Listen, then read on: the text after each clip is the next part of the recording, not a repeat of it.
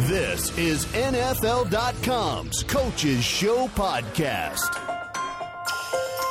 40 men together can't lose. This is why you lift all them weights. Everybody grabbing out there. Nobody touching them. And now we're going. There's a gleam, man. There's a gleam. Thanks for checking out the Coaches Show. I'm here with my partner, Steve Mariucci. And, Coach, I don't know, week 8, it was a phenomenal week, but it told me from one week to the next, and every week we do the same thing. We're supposed to handicap games and who's going to win and not. I got no idea who's going to win and who isn't. It just is so each week it's its own little entity. Well, join the club because I have no idea either, and that's why we play the games, right? And boy, some exciting games. A lot of them come right down to the wire, and it's, we're done with pretty much the first half of the season, but stick around. It's going to get exciting. Yeah.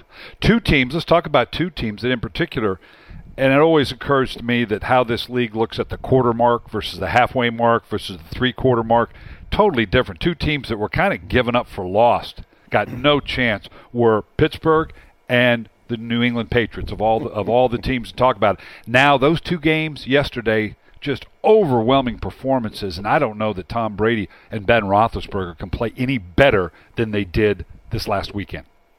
Remember that press conference, Brian, that Bill Belichick had after they got beat by the Chiefs? And they were talking about, are you going to make a switch at quarterback? And it's like, my God, the sky is falling. He looked over at that guy who asked that question like, are you on drugs or what? I want to know who that is. Yeah. And since then, I think Tom Brady's kind of answered the bell, 14 touchdowns and no picks, and just a dominating. I put a 50-burger up yesterday against the Bears, and my God, I think he's found this Brandon LaFell, a new weapon. Oh, here he is, and he had 11 catches, and how about Gronk? He's finally healthy, and this team, man, they look for real, and I can't wait till the Denver Broncos show up next week. It's going to be a doozy. They'll correct me if I'm wrong, I know, or someone will tweet in but did they not score, I'm talking about New England now, on every single possession? I don't know. Did they? Something like that. Unbelievable. They looked like they had a rhythm that, and we've been there. Have you ever had one of those games where you were you just knew every call was, and no matter what you call, quarterback sneak went for 30 yards. Just every call was just golden. Yeah, no, I missed that. You missed that opportunity. I know their punter's got the easiest job now. He doesn't even have to take a shower after the games. I mean, it's fun to watch that team. And then how about those Steelers? My God, I thought, oh geez, they're rebuilding the defense, right? And they're going to be younger. And Dick LeBeau's got to kind of start over with a bunch of guys. And Ben has had it. They lost Emmanuel Sanders. They could do no wrong. And you know what? They've been very quietly good on offense. They've been a top 10 offense in rushing and passing. And, of course, they put it all together yesterday, and they, too, put a 50-burger up against the Colts, of all people. The Colts are a good football team. Right. Well, they're a perfect example. This is a team. Let's remember now, the week previous to this, the Indianapolis Colts shut out the Cincinnati Bengals. You know how hard it is to shut somebody out in the NFL? It so rarely happens. And then get 50-plus points. We were in a production meeting, and they asked me, obviously they knew the question. They said, is that the biggest turnaround from one week to the next, a team that gets creates a shutout defensively and then gives up 50-plus points? It's only 9th. Oh. It's only 9th in history. What the team? They told me there was a Tampa Bay team in the 85s that shut out a team and then got beat by 62 points the next week. How about that for a there's an example of your up and down, right? Okay? Who would have thought that Indianapolis defense could be, manipulated that way, and that, to me, that's what made the Pittsburgh game and what Ben Roethlisberger. It's interesting to me too about Roethlisberger. We talk about the when you go to Africa, they always have the Big Five, right? You got to see the Big Five. It's a rhino, it's a lion, it's all that kind of stuff. Well, the Big Five, I know Italy they have been to Africa, but I will go now. It's awesome, but. And we always talk about the elite quarterbacks, and you're talking about Brady and Manning and Rodgers and Breeze. Why do we leave Ben Roethlisberger out of that? Because he's got 2 Super Bowls. We do, though, and sometimes I think about that, and I'm sitting by myself. Why do we leave Ben Roethlisberger? And because maybe he doesn't get style points. Maybe because the image and the tradition of that team is defense and run the ball and it's not pretty. But it was pretty. It was pretty yesterday. And that guy, you know what? Those Bumblebee uniforms, just make me sick watching them. But they wore those in 1934. And Ben's undefeated in those uniforms now. And, in fact, the whole season in 34, they threw 4 touchdown passes. Ben had more than that yesterday. I've done 2 games. I've done 2 games of the Steelers when they had those Bumblebee uniforms. My theory is this. They come out. They are so embarrassed to be in those dog ugly jerseys. They got to go, we got to make up for this. We got to play really well because these things look just terrible. Is that a marketing thing? Do they think people are going to buy those? Well, you know what? And gift shop, and they always do it around Halloween. Some marketing guy has sold them on the fact that we'll sell a bunch of these jerseys on Halloween. Look like the pajamas you sleep in when you were sleeping down at Favre's last week. You tell me you put one of those jerseys on, right? Yeah, I'm sure I did. Yeah, well, and I want to finish off with this that 2 things that jump out at me. One with the Steelers. Boy, Le'Veon Bell, I know Ben Roethlisberger, but does this guy look special? He looks physical. He looks fast. He catches the ball out of the backfield. This guy looks spectacular to me. He's a Michigan State Spartan. That's there you go. Okay. 20 pounds, Brian. See, I just set you up. I got to call him up and find out how he lost 20 pounds because he looks fast and he's catching the ball like a receiver out there. And then Martavis Bryant is a rookie, and he did well, and Antonio Brown, of course. But, yeah, this team has got good balance on offense. And take a look at the stats now. They're right up there in the top in rushing and passing. And it's this younger defense, younger. It's still not really young, but it's younger than it was 4 years ago.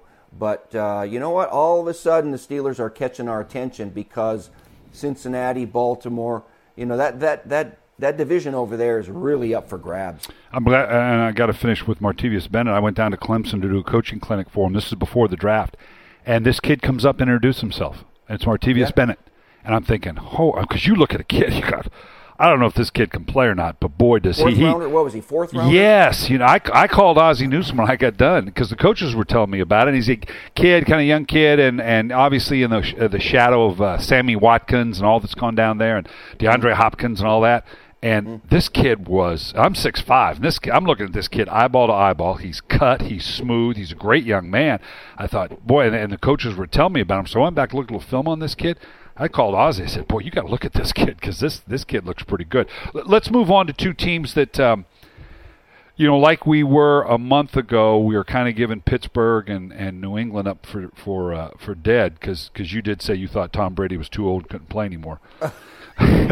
But 2 teams that now also subtly kind of resurrected themselves a little bit are Seattle and New Orleans. Now, Seattle, that was an overwhelming win against Carolina, but the West Coast to East Coast, it was a good, solid win. And they've got the Raiders and the New York Giants coming up. So they're about to get a little mojo going, I think. Well, I don't know if one win is a resurrection, but Seattle, that's a funny team right now. The champs are trying to fight out of a hole, like you said. It seems like there's chaos going on over in that locker room a little bit. And you know what? It took Russell Wilson to win the game at the end. This kid's playing his butt off. I mean, he's sensational. They even lost last week, and he had 300 yards and 100 rushing. So he's kind of keeping it together a little bit. Big win because they're going to come home. And Seattle will play Oakland and the Giants at home, and they should win those games. But, Brian, after that, they play 5 division games. It's showtime now. And then their other 2 games are at Kansas City and at, I believe, Philadelphia. That's a tough schedule for anybody, right? Especially the champs. And then the Saints now, that's a quality win beating the Packers. But, darn it, they always win at home. Yeah, and right? Drew Brees looked so much. We did a thing on Playbook last week showing how uncomfortable Drew Brees was in the pocket, getting rushed, throwing up some balls where you kind of wonder, boy, that's not Drew Brees like. Because we both know how good he is in the pocket. He was a former tennis player. Beat Andy Roddick. I don't know if you knew that. No. Drew Brees beat Andy Roddick in tennis, I think, in high school. Anyways, he looked very uncomfortable in the pocket for the first time. And then last night, just look. You saw just the subtle step, the up, move up, that big throw to Brandon Cooks down the in the end zone where he just suddenly stepped in the pocket, moved up, had his shoulders perfect, delivered. He looked like the Drew Brees we all know and love. How fast is Brandon Cooks? Oh, my gosh. He's a rocket. And Mark Ingram looked like a faster kind of a back all of a sudden. But the Dr. Jekyll and Mr. Hyde thing is they're so good in the dome and they're not very good at all away from home, and they got to get that fixed. If they want to work themselves back into the race in the playoffs and advance like I thought they would early in the season, in preseason I thought they would be right there in the Final Four. Not so fast. They still have things to fix on defense. But that was a good win against Aaron Rodgers. But I hope Aaron Rodgers is not hurt. I know. He's got that hamstring. You knew, didn't it? It was a minor irritant. I don't know if he pulled the hamstring or was a cramp, but it was noticeable, the difference. He just wasn't moving around the same. No, and that's one of his things that he brings to the table is his ability to escape and make plays with his legs and his arm while he's running. And so that's concerning. I'm sure they have a bye though, and he'll get it fixed. Well, but and to contrast where they're at right now, obviously New Orleans, they're in a division. 8-8 will probably get it done. And by way of Carolina, it could be 7-9-1, right? How about that as division winner? It happened to Pete Carroll, right? Sure 7-9 a couple years ago over there in the NFC West. And so I can't wait to go to our game, in Carolina, the Saints at Carolina on Thursday night. I mean, this is for first place in that. I don't want to say average division, but it's just it's kind of right average now, is being complimentary. If you say that's an average division, somebody's got to win that division, right? Yeah, and Thursday night's going to maybe determine it. Nobody wants it. It was just interesting to see them, obviously good, solid wins. You got a sense from Pete Carroll, I think, after the game and watching the news conference, that he knows his team's in a little bit of peril. He was thrilled to have the win. And, of course, you only beat Carolina 13-9. It was the West Coast to East Coast. They were lucky to get out of there with the win. He knows what's coming down the pike here a little bit with two teams that you ought to beat. But you could tell it was a little bit different, Pete Carroll, I think, than we saw last year when they had it going so good. Let's move on. This is going to be a tough one because I wrote about it today, about the different perspective coaches that are struggling right now. And as typical, you have teams that are struggling. You contrast what's going on in Tampa Bay and Tennessee with Ken Whisenhunt and Lovie Smith, who are on the first year of a contract. Both are trying to find the quarterback, and the strength they have, they can go to their team going, look, I know one thing. I'm going to be here next year, so you better show me you can still play. So you got that motivation. But let's talk a little bit about Mike Smith in Atlanta. Our friend Rex Ryan in New York is a tough one, and even Mark Trestman, a little bit different situation in Chicago. But let's talk about what Mike Smith and Rex Ryan can do at one and forever with teams and questions about what their future is going to be, how you can hold that together. And your last year in Detroit was the kind of the handwriting on the wall. I mean, could you see that? And how did you hold that together? I didn't. Well, but you finished the season. You know what? We've both been on the hot seat before, have. And it's not very comfortable, all right? And after this podcast, we may be there again, so be careful. Yeah. So when you sign your contract, there's a little clause that says you will be on the hot seat. Do you understand that? Right. Yes. And so and then the three coaches, or the couple teams that you mentioned, with Mike Smith, he started off like gangbusters. When his first 5 years, what did he win? 56 games. Right. You try to average 11 wins a season in the National Football League, man, you ought to be Coach of the Year. And took over an organization, a team that could not have been. It was the way it had been through the Michael Vick and the coaches that had been fired and walked away. That organization was absolute at rock bottom. Yeah, and he and Thomas Dimitroff took the bull by the horns and really got it going, along with Matt Ryan and a lot of other reasons. But when you look at something that's kind of in a tailspin, you some people call them excuses, you can call them reasons, you can just look at it and analyze it. My God, I don't know who's going to win games when 5 of your offensive linemen are now on injured reserve, and you're starting an undrafted rookie center, and you got injuries galore all over the place, and that's the reality of it. Nobody wants to hear about that. Did the coaches forget about? Did they forget how to coach? Right. And all of that. So he's in a tough spot, and it's hard to work himself out of it because some of those guys aren't coming back. They're just not coming back. All right.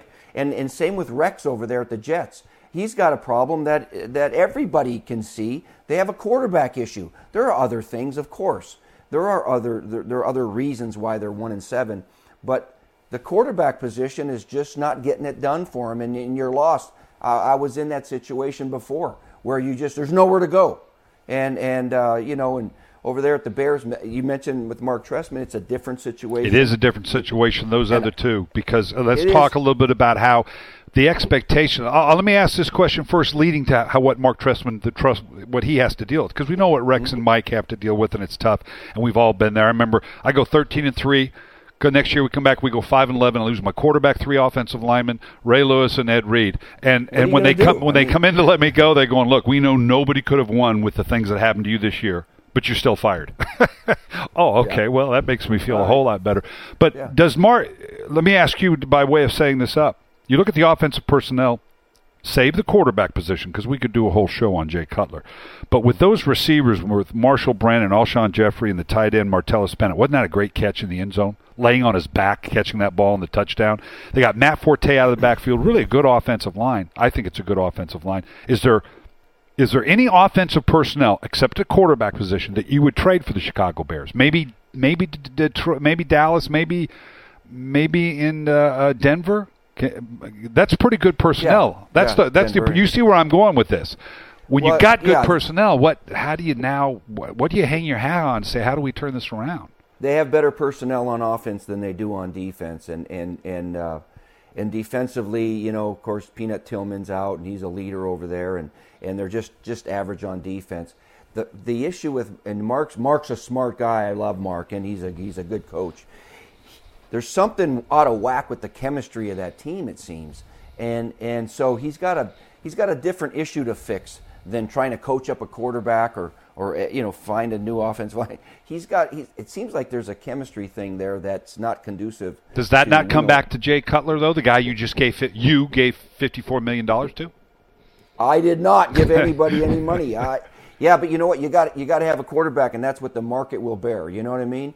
And he will play good games at times. He's just so up and down and inconsistent. Heck, he could come out next game and just light it up for 400 yards. He's that good. Yeah. But someone asked me if the locker room, what if the locker room explodes again like it did last week? And my point was, if it doesn't, I'm going to be upset, because now that just means we're resigned to losing. We give up. We're tired of fighting it, and it is what it is. Yeah, but you know what? But sometimes it's like, just bite your tongue a little bit. But they've got to get some things fixed. They were right there close last year and got beat by the Packers on the last play of the game when Aaron Rodgers threw the touchdown to Randall Cobb. So they almost made the playoffs last year. It's probably going to be an almost make the playoffs this year too, even if they fight hard and play well, because I'm not sure if they're quite that way. So you got some coaches that they're fighting for their jobs. I'm not saying Mark Trestman in his second year is fighting for his job. They just hired the guy. They got to give him a chance to get this thing going. But all that means is he's going to get paid. You and I both know that because people always say, well, they're not going to fire this guy. They just hired him. Well, we're in a league where Mike Mularkey got fired after 1 year. So did the Jasinski up in Cleveland. And I always say, you know what? All that means is you're going to get paid doesn't mean you're there. They gave me a brand new 4-year contract. And to the day, almost a year later, let me go. And having to pay me the 3 remaining years. So just because they have So you got paid 3 years, and when you went riding on your bike around there with spandex on, I was counting my money the whole time. And pulling down those checks. Well, we're a breaking news show, so I want to back up to the Jets just a minute. It was announced that Michael Vick is going to start for the Jets. Okay, right. Really? Against Kansas City. So let's talk about that just a second. Let's spin this forward. What's going to happen with Michael Vick at quarterback at Kansas City? They made the big Percy Harvin. Okay, this is going to make the difference. And now it didn't. Okay, now we're going to start Michael Vick. Now where do we go as the Jets? Ouch. And Michael Vick has had his day in the sun. I mean, he was a heck of a player, impossible to defend. And I don't see that anymore. He will make some throws, and he will run for some first downs. But I think he's descending in his career. Let's face it. It's too bad that Geno didn't make progress. I thought he would. They don't have enough weapons around these quarterbacks anyway. It's a tough spot. I know Marty Morningwig, their play caller, probably is going a little crazy trying to figure out how to get some first downs and some points on the board. And Rex is just trying to do it. And you know what? Though, I'm watching that team play. They love Rex, and Mike Smith. Oh, they These love teams Mike. Are playing Exactly. hard. They're playing hard, and that's part of the trick for these coaches that have teams that you got to keep hope alive. You got to keep your teams playing hard, and both of these guys are doing just that. Mark Trestman, they're all doing that. The teams are still fighting like crazy, and that means they'll win some games, probably not enough. Well, I always hate it. I absolutely hate it when I hear someone say, well, this team has quit on their coach. Well, first off, players don't play for the coach. You're exactly right. There's no team. They love Mike Smith. They love Rex Ryan. But they're playing for themselves, and they're playing for each other. And if they quit, it's not going to be quitting on those guys. They're quitting on themselves. And it just irritates me when I hear people make the coach is the one, he's going to be accountable, but he's not necessarily responsible if they decide they're not going to continue to play and prepare at that high level. Yeah, it's a character check when you're struggling and you're in a tailspin for everybody on that sideline and in that locker room to see who's got enough pride and character to do their best every week. Every snap that's on film is going to be an evaluation for that team or the next team. And so that's what's interesting. We saw Tom Coughlin 0-6 last year, right? Right. And you just knew darn well he was going to dig out of that hole somehow because he's so experienced and so good at what he does. Don't be surprised if these coaches don't find a way to dig themselves out of this hole. And just to show that they're at least competitive. Well, let's get off this negativity, and let's talk about some coach that's not on the hot seat and is absolutely brilliant, just performing brilliant right now. Bruce Arians, the job he's doing. Mm-hmm. We all are kind of waiting for the other shoe to drop in Arizona, are we not? And we thought Philadelphia might be, but that was a brilliant performance on their part, and they are absolutely – are they truly not the team to beat now in the AFC or the NFC West? Can you put that mark on them yet? No, not yet, because I really like Bruce. He's such a good guy, and what a story that is. Oh, phenomenal! When he was driving home from Pittsburgh Steelers because they didn't renew his contract, and then he goes with Chuck Pagano, and Chuck gets sick, and he becomes the coach of the year because he deserved it, and now he's going to do it again. I mean, he's a candidate for coach of the year again, and part of that is because he's a good coach and a good man and a good play caller. Part of that is he's hired a good staff. Todd Bowles is doing a heck of a job with that banged-up defense. Part of it is, he had a backup quarterback, Drew Stanton, come in and save the day a little bit while Carson Palmer's nerve got better. And he's got young guys contributing, so there's good player development going on in there in the desert. And so this is a heck of a fun team to watch. You knew yesterday, Brian, with the Eagles, it was going to be a doozy. These are playoff teams. Right. And wow. The only thing is Philadelphia's got Nick Foles is not playing quite as well as he did last year, but they're still a very dangerous team. But Bruce Arians, oh boy, he's got this team playing so confidently. You know, down in distance it was on that touchdown to John Brown. It's 3rd and 5, and he runs a 4 pump. All right, for all the marbles, and that's a gutsy play call now to go for the win on 3rd and 5. When you're down by 3 points. It was amazing. But if Chip Kelly, two things jumped out at me on that. One, if Chip Kelly, where's the free safety? If I'm Chip Kelly, you could go out. He bit on the 4 route, right? You could go out, choke that safety to death, and not a court in America would convict you, right? You're supposed to be in the middle of the field. What are you doing biting on the inside? But here, let me ask you this. I'm gonna put you on the spot here because we're both intrigued with what Chip Kelly is doing. Yeah. I get the sense that I'm watching the run and shoot from the 80s. Remember when that all came in huge numbers and up and down the field, but they got in the red zone that bogged down and they never really won with it. So I was a guest coach up in Canada. Remember Mouse Davis? Yeah, absolutely. The father of the run and shoot. I got my books here. You want me to pull them out?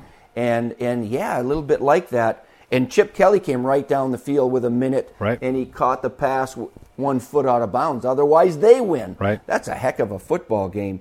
But they got stopped on the goal line the series before, 2 plays in a row, boom, boom. When you're trying to go get a yard and you're in shotgun, there's no quarterback sneak threat. There's no power game. So that, to me, the weakness of that spread kind of an offense reared its ugly head on the goal line at Arizona because they could not get a yard. And so, but it's still very, very exciting football, very dangerous team. I can't wait to see the Cowboys versus the Eagles. You talk about contrasting styles. High number of plays, spread wide open. Obviously, Dallas playing with, they got the DeMarco Murray, and they got the big receiver outside, and they're going to ball control, and they got a quarterback performing at a high level. Just the contrasting styles of play that these two teams, that's going to be a very, very good game. It's going to be a good game, and those are the two teams that are fighting for that not only division, but a bye in the playoffs. But, you mentioned Dallas. Arizona goes there next week. Yeah. And that's, they're different divisions, but that's quite a rivalry. Sure. In that in the neck old, of the woods, it used right? to be in the, hard to believe that Arizona used to be in the old NFC East, right? So they used to play each other twice every year. It's been a long time. You and I are old enough to remember that. But they used to be in the NFC East. And you're right, that is more of a rivalry than people realize. You know what, Brian, I'm watching these games, all of these games, and every game I see rookies making plays, whether they're offensive linemen, receivers, quarterbacks, everybody's playing except Manziel. I mean, this might be the best rookie class that we've had in a long, long time, and I can't sit here and name all of them because every team's got a couple of rookies playing for them and playing well. Anthony Barr out of UCLA, I never thought I'd say this about a UCLA player, but Anthony Barr out of UCLA I think could be the Rookie of the Year, Defensive Rookie of the Year. How about offense? Offense, you got to love what you saw with Brandon Cooks the other night and Kelvin Benjamin. Did you see go up and pull that ball down from Richard Sherman? They put Richard Sherman on him quite a bit, and he made some plays. He had 4 catches, and Richard Sherman will say, well, you only had 4 catches. But you know what? They were big catches, and he's playing against the best, and that's a heck of a matchup. Yeah, so it's going to be there are a lot of good rookies this year, my God. Okay, we've got just a couple of minutes left. Final takeaways from Week 8. What jumped out at you as if I were to ask a question, okay, I know this, that, what? I don't know anything. But anyway, here's the thing. Through most of the first half of the season, Brian, I've been noticing this because of all that new emphasis on the rules, all these penalties and illegal contact and holding on defense, right? And there's been a ton more of those calls this year than before. Record so I thought, right off the bat, I thought there'd be more passing yards. Well, that hasn't been the case. There's been more rushing yards up until this weekend. Here we go. 4 quarterbacks throw the ball for over 400 yards. That's never happened before. And so I got a feeling this passing league that we think we have is going to really show that it's a passing league because everybody's slinging it like crazy right now and taking full advantage of that new emphasis. Yeah, but it's so tough on defenses anymore to perform at a level to where the old formula of run the ball, play great defense, don't make mistakes. You have to play record-setting defense because good defense isn't enough anymore in this league, particularly the way people can catch up. To me, the positive byproduct of that is that you're never out of it. I talked about this on Playbook. I've got, like your library there, I've got a book written by Newt Rockne in 1927. And no, he didn't sign it for me personally in 1927. I'm not that old. But in that book, it says if you've got – this is back in 1927. If you got to choose between being good on offense or defense, be good on offense because you're never out of a game. And I've been on with some pretty good defensive teams where, we're really good. But if all of a sudden we get down by 2 touchdowns and we're dead because there's no way we're going to come back. But that being said, aren't we the byproduct of that being that you're never out of a game? Nowadays, you're down by. We saw teams coming back from 21 points down. Detroit comes back from 21 points down because we're in a league because of the rules, because of the quarterback playing, whatever. That you're never out of it. Yeah, we saw that with the Steelers trying to, extend their lead with the Colts, and Andrew Luck just keeps coming back, and you sit there till the very last play watching these games because, like you said, you're never out of it. Well, that'll do it for the Coach Show. Make sure to check us. Go to NFL.com/podcast to get the Coach Show podcast, and you can also check us out on NFL.com and streaming the Coach Show.